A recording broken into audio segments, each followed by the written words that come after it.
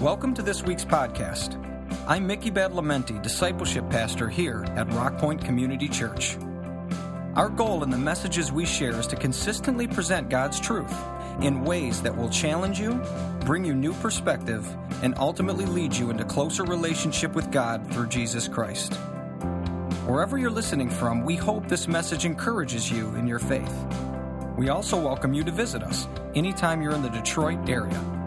Our Sunday services are at 9 and 11 a.m. and include a full range of children's programs, as well as a ministry specifically for children with special needs. Find us on Facebook or visit our website at rockpoint.org for more information. Now, the song that you just heard, how many of you recognize that song? Okay. For those of you that don't, it is Have Yourself a Merry Little Christmas.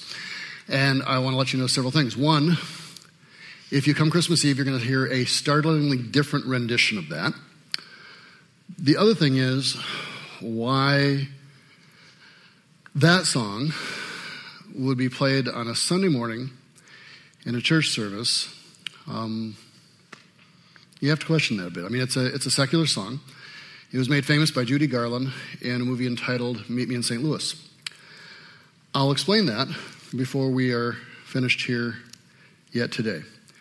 This is the closure of a three-part series. It stands alone by itself, though, in Seeking a Savior. We began with Seeking a Savior expectant, and Simeon and others who were of a spiritually astute nature were expecting a Messiah. They were looking forward. They were longing for a Messiah. They were tuned spiritually to it and aware of it, and were so grateful when they saw the presence of Christ. Then we talked last week about a more common group of people, shepherds, people that represented very much the common people and the poor. They weren't expected as much because they didn't really understand perhaps as much, and if that was the case, never expected that it would come to them. But suddenly their world was broken into by a heavenly choir, the greatest orchestration ever released, and they are enraptured. They are caught up in joy, and their lives are transformed by the experience. Today I want to talk to you about seeking a Savior, enlightened. And what we're dealing with here is a passage of Scripture that is giving us an understanding from a different perspective of Jesus' birth. And it says after Jesus was born in Bethlehem during the time of King Herod. So it marks a date for us. King Herod was an historical figure. And so we know his life, and we know about the time that he died, around 4 AD or so. And so this gives us a framework of where this was happening. And so as we look into this, we find basically two characters in this portion of the story. One is King Herod, termed the Great. Not everyone's perspective on that agreed. He was viewed as great because of the tremendous building projects he did. He expanded the temple, made it one of the wonders of the world, a number of different buildings he made. But as an individual, not so great. And we'll get into that in a minute. The other grouping is the Magi. Now, these Magi who are coming, we honestly don't know. We've been referring to them as three kings. They've even gotten names over the times. In fact, I think there's a city, I think it may be Cologne, Germany, where the bishop from centuries back had found the skulls of these three kings. And if you go there, they'll display to you the skulls of the three kings from, which is whatever, okay? We don't know how many there were. We surmise it sometimes because there were three gifts. But the reality is nobody knows. There could have been one wise man or magi. There could have been 50 of them. It appears it was a fairly large retinue of people. They would have come from some distance. Probably it's estimated as many as 900 miles possibly away. They're referred to as wise men, learned men. They would have been steeped in the sciences. They would have been knowledgeable about astronomy and astrology, which in those days would have been mixed together oftentimes. It is thought that they would have possibly come from the area of Ur of Chaldees, which Abraham originally came from, the area that used to be Babylon, current of that time period, Parthia. The unique thing about them we find very unique for that time period is they were monotheistic. They worshipped one God. And they were studiers of the stars, and something had struck them in some way. And we don't know what that was that caught them. We don't know whether it was a comet or a supernova or if it was a conjunction of Jupiter and some other planets in place, but something had pointed them in this direction. There are some that want to refer to it possibly as the Shekinah glory, something of the glory of God that was present on Jesus himself and that was shining up in such a fashion. Numbers chapter 24:17 says, a star will come out of Jacob. And the term star and that concept had a lot of broad meaning.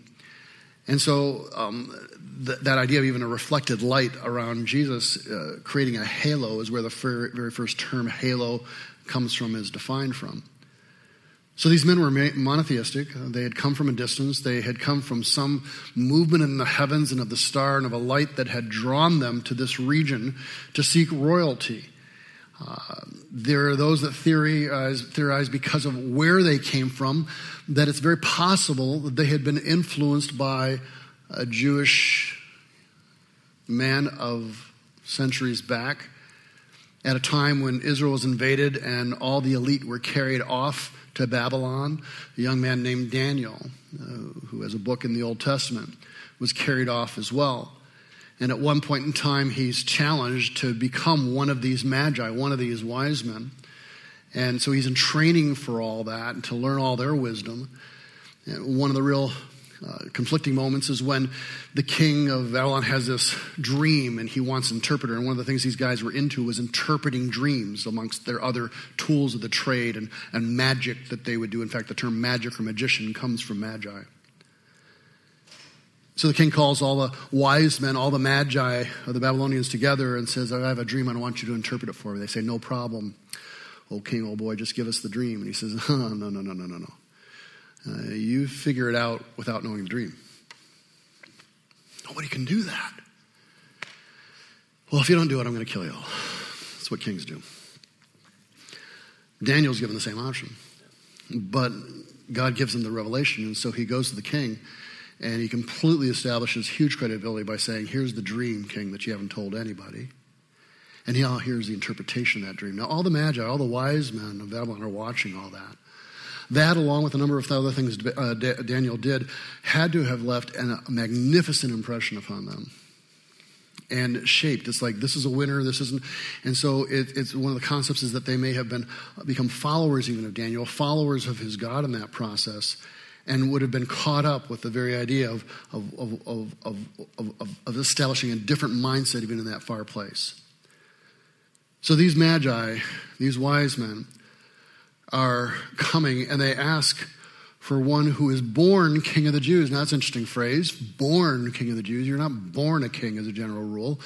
You're usually a prince or some other thing and you're in training for a period of time. But Jesus' authority is innate. He was born king of the Jews. They come looking for this royalty in place. Now, here's an interesting thing that was of the time period. There was evidently a widespread expectation of a great king or deliverer throughout the Roman world, and particularly in the area of Judea. The Roman historian Suetonius speaks around the time of the birth of Christ, and he says this: there had spread over all the Orient an old and established belief that was fated at that time for men coming from Judea to rule the world.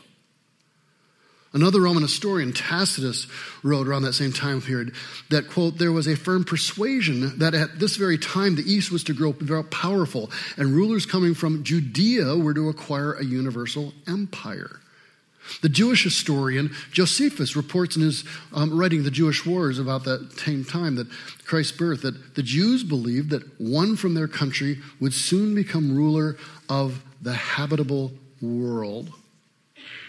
And so there was this widespread view that seemed to encompass that area. And this was unusual because Judea wasn't viewed as any great thing. In fact, if anything, it was a very negative perspective of Judea and of Jews as a whole. It was a strange thing. So it's in the midst of this prophetic view and this common thought around all this time that these unusual men coming from the east from a long distance, having seen this light, that are monotheistic, that are men of wisdom and learning and training, but evidently not politically astute because they walk into Jerusalem, the capital city of the area there, and they start asking where the king is that's about to be born or that's been born. And we read in the passage here that when King Herod heard this, that he was disturbed. And all Jerusalem with him. Now let's understand what this is about. They walk into a political quagmire. Herod the Great was not that great. Herod was not an Israelite, he was an Edomite. What he was is he was very good at politics. And he managed to get himself on the inside track of not just one Roman emperor, but actually several. And so he's made the king of Israel, even though he's an Edomite, a people group hostile to the Jews and the Jews hated. He built these great things and all this tremendous stuff. He satisfied his Roman rulers and used their forces to control things. But he was known for his bloodshed. No sooner had he taken control of things than he had a significant portion of the Sanhedrin, the ruling group of Israel, annihilated. He killed 300 court officers. Not only did this in the scale here to control and gain power and hold it, as time goes by, he murders his wife, and then her mother, Alexandra, his eldest son, Antipater, and two other sons, Alexander and Aristobulus. He murders 3 of his kids, his wife and his mother-in-law. It was so bad that Augustus, at one point in time, the emperor, as much as he liked what he was doing for him, didn't like his nature and behavior, made the statement in an aside that it's safer to be Herod's pig than to be his son. You know, Herod, even though he was not Jewish, followed the Jewish laws to placate the people he was ruling. And in Jewish law, you didn't eat pork, and therefore a pig was safe in his household, but a son was not. This guy was raw. Herod was so mean. How mean was he? Thank you. I'm glad you asked that. He was so mean that when he got a terrible illness that was killing him off, he goes to Jericho to try to recover, realizes he's going to die. He has his minions gather hundreds of the most important, significant, well-known men of Israel in an arena in Jericho with the orders that the moment he dies, they're all to be executed. The reason being is he thought no one would mourn his death. So he wanted to make sure that someone was going to cry over his death. The relatives of all these people that he's going to have killed. This was how narcissistic. This is how twisted, this is how evil this guy was. Fortunately, his minions did not carry out his command at the death that he had. And so they lived on. So the Magi go to the capital city. They don't know what they've walked into. They ask for a king that's been born. There's already rumblings that have been going on for decades in the area. King Herod hears this, and the scripture says that he was disturbed. You don't want Herod disturbed. And then it says all Jerusalem with him. Why? Because when the big guy gets disturbed, people die.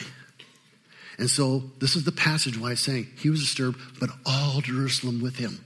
They're all trembling over his response. When he'd called together all, and notice this as you look at this passage of scripture, it's very interesting. When he had called together all the what? All the people's chief priests. He didn't call together the chief priests. He called together all the people's chief priests. Why? They were his chief priests. He followed the basic law so there'd be no rebellion. But he didn't believe any of it. He didn't buy into any of it. It never touched his heart or his soul. So he gathers the people's chief priests and the people's teachers of the law, and he asks them, where's the Messiah and where's he supposed to be born? And then they give Herod a Bible lesson. In Bethlehem in Judea they replied, for this is what the prophet has written. But you, Bethlehem, in the land of Judea, are by no means least among the rulers of Judah. For out of you will come a ruler who will shepherd my people Israel. So he's given a Bible lesson. He's given instruction on the birth of Messiah that now he's being told with these guys, it has happened.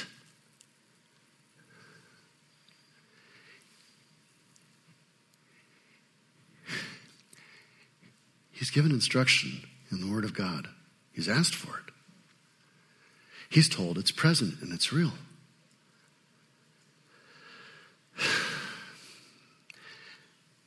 And it doesn't touch one iota of his heart. How many messages like you're hearing this morning have you heard? How many times have you read Scripture? How many times have you been told this or that about God? And it's not shaped or transformed your thinking of who you are. That we are so caught with the material world and the things around us that we can't release the things that are in our hands for the things that God would place within them. Herod hears this, and it touches him not. What he's really interested in is something much deeper. So he calls the Magi secretly and found out from them the exact time the star had appeared. Right after the Bible lesson, right after knowing Messiah's here, God's chosen one that's going to free everyone, and it's going to be amazing and usher in an incredible time. Not on my watch. When did you hear about this? When was the exact time that the star appeared and this birth happened? And he makes note of it. He sends them to Bethlehem and said, go and search carefully for the child. As soon as you find him, report to me so that I too may go and worship. So he understands this is supposed to be deity. There's supposed to be an act of worship here. But he's driven by power. Power alone. It's the only thing he wants. Too often, we are seeking a savior in the realm of politics. In different realms of business or anything else, we keep looking for the brightest and the best that will somehow, with new technology or new laws or new things, will usher in a new age. And we're constantly seeking a savior instead of seeking the Savior. We keep putting our hope and our expectations in individuals who over and over again turn out to be Herods. And oftentimes we even know it going in and we don't care because at least somehow they'll get us ours. And we keep hoping for that, looking for that, instead of searching for the things of God. We keep thinking if we just pass more laws, more legislation, get more representatives here and there, and somehow rulings this and that way, that somehow will shape the human heart. We will never shape the human heart by legislation. Only God can change the heart of man. Only an encounter with God changes the heart of man. So that true justice, true mercy, true grace reign. Only the kingdom of God, through the person of Jesus Christ, transforms our reality. It says, report to me, I may go and worship. And after they heard the king, they went up their way, and the star they had seen when it rose went ahead of them. Something happens and it rises up again, and they're giving instruction until it stops over the place where the child was. And when they saw the star, they were overjoyed. There's a joyousness with this.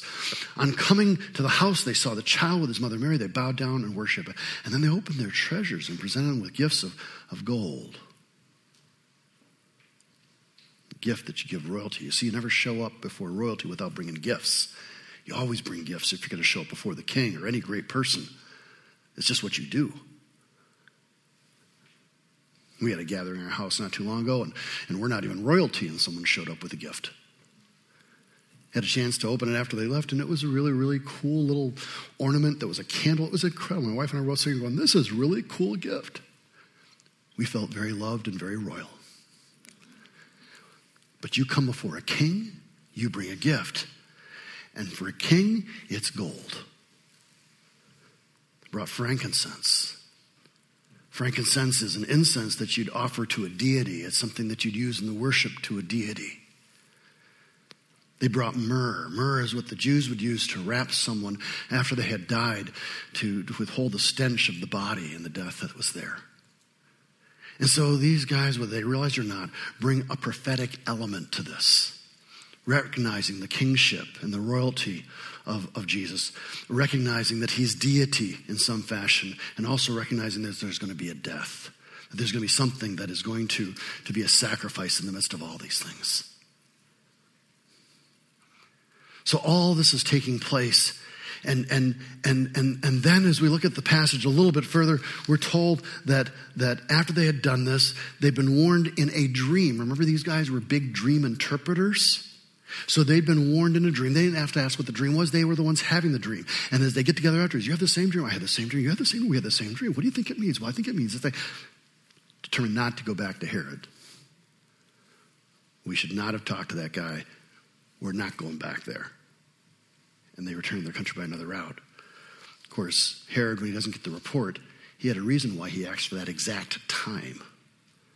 So when he doesn't hear back, he goes and he has everyone that relates anywhere near that time period that he'd been told slaughtered, just to make sure of things.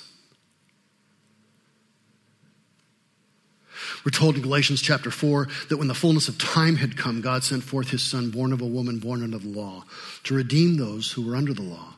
So we might receive adoption as sons. And we've talked about women are included in this category as well, too. To be a son in the ancient time was to be lifted up amongst all. And we're told that there is no delineation anymore, that we are all, women and men alike, we are all sons in this sense. And because you are sons, God has sent the Spirit of his Son into our hearts, crying, Daddy, Abba, Father. So you're no longer a slave, but a son. And if a son, then an heir through God. In the fullness of time, this was the perfect time for Jesus Christ to come. There was a written language that was universal. There was a transportation system and what was called the Pax Romana, a time for the word to spread like it never could have at any other time in history. In the fullness of time came in order to cause redemption, a restoration of people. Jesus, as he grows and is faced with the temptation in the desert by Satan, when he finishes that temptation, he begins his ministry later on in Matthew chapter 4. He goes to the area of Galilee, and this passage is referenced, and it's a reminder of a previous prophecy and prophetic statement. So Matthew chapter 4 says, people living in darkness have seen a great light. And those living in the land of the shadow of death, a light has dawned. Now, I've said this before. I am fascinated with flashlights. I'm fascinated with the ability that to turn on and create light where there's darkness. I have roughly 10,000 flashlights all around the house. My wife is always wanting me to clear out the flashlights. And I do, and then I get other ones. I have 2 lasers. One's in my office, one's at home, and they are so powerful that you can point out stars with them at night. That is so cool. I can press a button. I can shoot a beam of light out into space and touch stars. That is amazing. I mean, think of it, guys. Almost all of eternity, all of mankind's history, people were in darkness. At best, they could light a candle. And then so they could see what's going on around them and maybe do some work or something. We have full lights. We can do whatever we want to do. It's just amazing. Without light, we can't see. These wise men had been pursuing a light that had lifted up and lit up their entire world and transformed their thinking. Herod chose to stay in a dark place. He chose to stay in that place. This lighting up,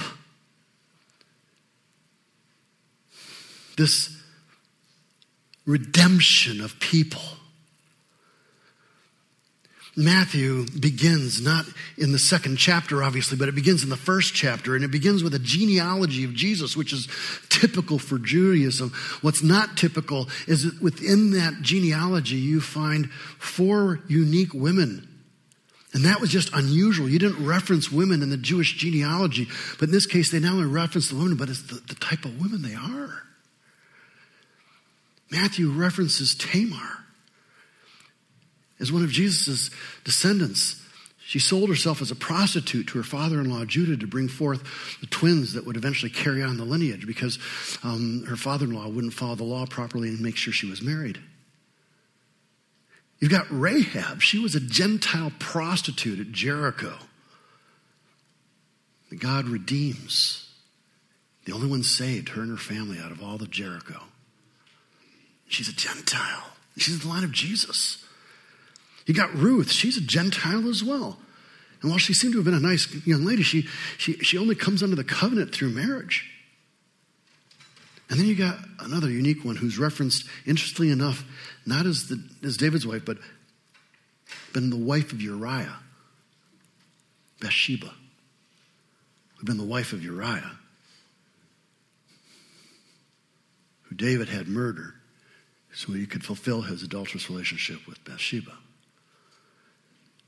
What is the sense of having these women in the lineage of Jesus? It goes to this idea of redeeming those who were under the law.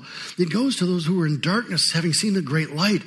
The idea is that if these four women with their dark backgrounds, and the men, incidentally, who had even darker backgrounds in that listing, if these people in the lineage of Jesus can find salvation through Christ, anyone in this room can. Any of us can. That's why it's included. You were included, not excluded.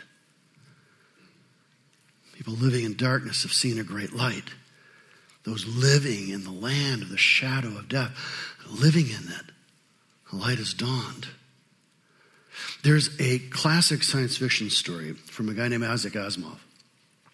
In this short story, it's a planet who has 6 suns revolving around in such a way that the planet never has nightfall.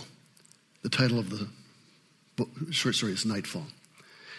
And because of the way it is, it's always daylight. And they have caves and they have places they can go into where there's no light, but they get really claustrophobic and weird about it. It just freaks them out. They're just so used to light all the time.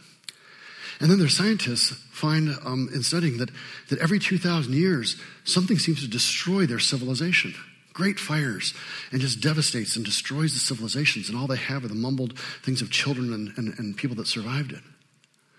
And from this, to be able to make projections and realize that there's a hidden moon they don't know, that at a proper time when they're in a certain sequence of things is going to blot out the one sun that's shining at that time, and that will cast nightfall. The first darkness in 2,000 years falls on the planet. They try to warn everyone. They try to explain, this is what's going to happen. We've got to prepare for it. We'll be ready for it. We handle it. But when the night falls and they experience universal darkness, they go mad. Everyone goes insane. And in an attempt to get some light generating again, they set the cities on fire and they burn down their whole civilization again just to try to get some semblance of light because the darkness drives them mad. The darkness on this planet has driven everybody mad. Has established something of a foothold within our own hearts and our own minds to the degree that we don't even realize that we've been living in darkness, that many of us don't even realize the shadow of death that we walk in. This passage in Matthew chapter 4:16, it's a quotation drawn from the prophet Isaiah, chapter 9. Nevertheless, I like how it starts. It says, there'll be no more gloom for those who were in distress. The people walking in darkness have seen a great light, and those living in the land of deep darkness, a light has dawned. There'll be no more gloom for those living in distress. This is the promise of Messiah. This is the promise of Jesus. This is the promise of Christmas. And that brings us to a little town in the Midwest called St. Louis, where Judy Garland and a bunch of people got together and did a movie. The movie was released in November of 1944. Some of you who are historians will recall that there was a little event going on at that time called World War II. It was 1944, November. And the story is of a family living in the Midwest in St. Louis, who the father, for business reasons, is determined they're going to move across the country to New York. And the family is devastated by this decision because all their friends, all their history, everything's in St. Louis. And so they're mourning the loss and departure of everything they've known, and they're going to go away. And one of the key moments in the movie is Judy Garland, as she established herself as a star in this moment, as she's singing to her little sister, this little girl, and she's singing this song. But the song that we know, Have Yourself a Merry Little Christmas. Let your heart be light. From now on, our troubles will be out of sight. It's not the original lyrics. The original lyrics, as written and given to Judy, she read those and she says, there's no way I can sing this song, especially to my little actress sister here. She'll break down in tears. This is the most depressing piece of music I've ever heard. You have to rewrite this song. So what were the original lyrics? Here they are. Have yourself a merry little Christmas. It may be your last. Next year we may be all living in the past. Have yourself a merry little Christmas. Pop that champagne cork. Next year we may all be living in New York. No good times like the olden days. Happy golden days of yore. Faithful friends who were dear to us will be near to us no more. But at last we'll all be together, if the Lord allows. From now on, we'll have to muddle through somehow. So, have yourself a merry little Christmas now. Yeah, Judy said, I can't sing that. My little actress girl, she's going to break down and it's going to screw up the whole thing. You got to, and the guy says, I wrote it. It's a good song. And they fought over it until she managed to convince him. So he went back to the drawing table and he came back and he wrote what we know now. Have yourself a merry little Christmas. Let your heart be light. From now on, our troubles will be out of sight. Have yourself a merry little Christmas. Make the Yuletide gay. From now on, our troubles will be miles away. Here we are as in olden days. Happy golden days of yore. Faithful friends who were dear to us. They gather near to us once more. And through the years, we will all be together. They put, if the fates allow, I'm going to stay with, if the Lord allows. Hang a shining star upon the highest bough and have yourself a merry little Christmas now. Now here's the interesting thing about that. Not just the rework of that, but this. This was released in November of 1944. The war was raging on. No one knew that just 6 months later, in May of 1945, that the battle would be won, the war would be over. They were 6 months away from victory. They didn't realize that 6 months prior, in June 7 of 44, that an incredible battle, D-Day, on the coast of Normandy had been fought that really declared and decided the war. All historians agree, after that, the war was over. It was just a long mopping up action for a year. And so 6 months prior to this, the war had already really been won. The fighting just continued on. And 6 months after, it was going to be finished.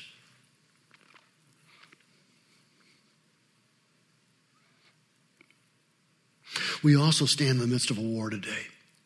We know we're facing pestilence and disease. We're facing political divide, racial unrest. We're facing psychological disaster on so many different levels that is raging on and fighting. There's a darkness that wants to consume every single person that walks on this planet. There's a song that even is played, and it's the first version of that song, and it drags us down into the dark. And so we end up being in what we call a dark place, where power is all that's left. But Jesus came to rewrite the song. He established victory at his death and resurrection. And now we're just waiting for the battle to be over. But the war has already been won. Seeking not just a Savior, but seeking the Savior. Being enlightened, which means we have full comprehension of the problems that we're facing, but also know that we're freed from ignorance and misinformation and the darkness that can beset us, that we approach seeking not just a Savior, but we seek the Savior, that there's an enlightenment of an understanding of coming out of our ignorance and coming out of the darkness, forbearing the way of Herod, and instead pursuing the way of Christ. That we recognize that there'll be no more gloom for those who were in distress. The people walking in darkness have seen a great light. On those living in the land of deep darkness, a light has dawned. And for those of us who think that there cannot be that salvation for us, that the things we have done have eliminated that possibility, I would say to you, think of Tamar. Think of Rahab. Think of Bathsheba. Think of so many others that have gone before you that should have been outside the realm of salvation and were not, and neither are you. that this grace is available for you as well. Herod saw it. He heard the message. He knew it was right within walking distance, but power was too much for him, and his darkness was more to be embraced than the light that would have drawn him out. Jesus came to the Jew first, then to us Gentiles. Jesus came to the humble and the ignorant first, the shepherds, etc., and then to the honorable and the learned wise men. Jesus came to the poor first, and then he came for the rich. My message to you this morning is simply this. For those of you who have not taken hold of the message of Jesus Christ, don't take Herod's route. Take the way of the wise men. Repent of your sin even on this day. Embrace the Messiah. Embrace salvation, regardless of your past. And for those of you who have embraced that already, but have found yourself in a dark place, that you feel the gloom and the darkness all around you, don't give up. Realize the war has been won. The battle rages on, but the war has been won. And it's not too much further where it'll be completely taken care of.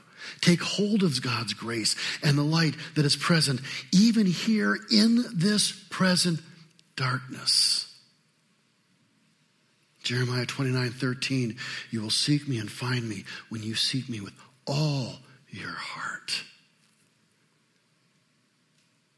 Those of you in this room who've tasted God's grace have stepped out of that into darkness. Let this be your moment to step back in. I've had two friends recently who were in a darkness so deep they didn't think they'd ever come out of it. Both of them were present here today, and there was a transformation that I saw in their face and in their eyes that told me that they had walked out of that moment, and by God's grace were standing in their right mind once again. This grace is available to all who would avail themselves of it. We are less than a week or two away from the end of 2021. I still remember a 2001 Space Odyssey when everything was supposed to be resolved and we'd be flying all over the world and the planets and junk. Here it's 2021 and we're still dealing with what we deal with.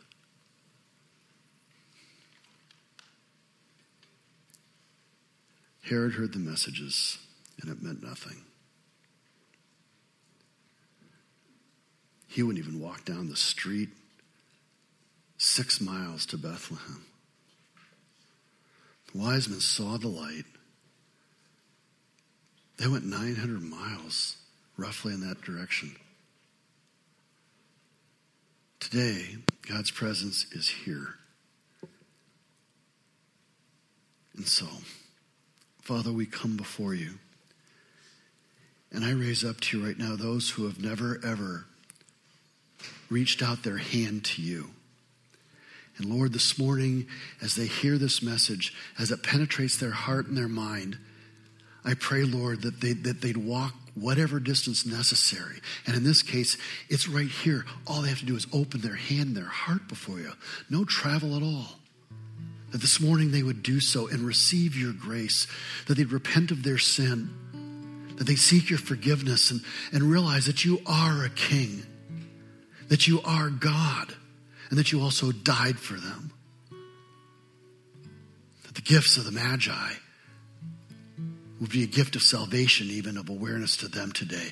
And the Lord, for others of us who follow you and have striven so diligently, and the battle's gotten so hard, the darkness has gotten so deep, it penetrates our very soul, it seems, wants to extinguish the light within us, God, that is just your glory and your grace.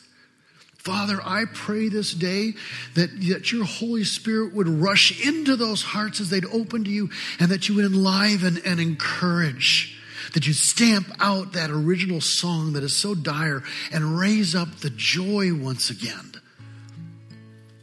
the joy of knowing you, of praising you, being with your people, of hearing your word, of singing your songs. Lord God, I pray that you would make this, for both of those individuals, the merriest Christmas of all. We have one more Sunday in this year. That's it. That's a whole new ball game again. Pantries out there, go by, take something for someone, surprise somebody in your neighborhood, but minister to them. For those of you that I will not see at the Christmas Eve service, have yourself a merry little Christmas.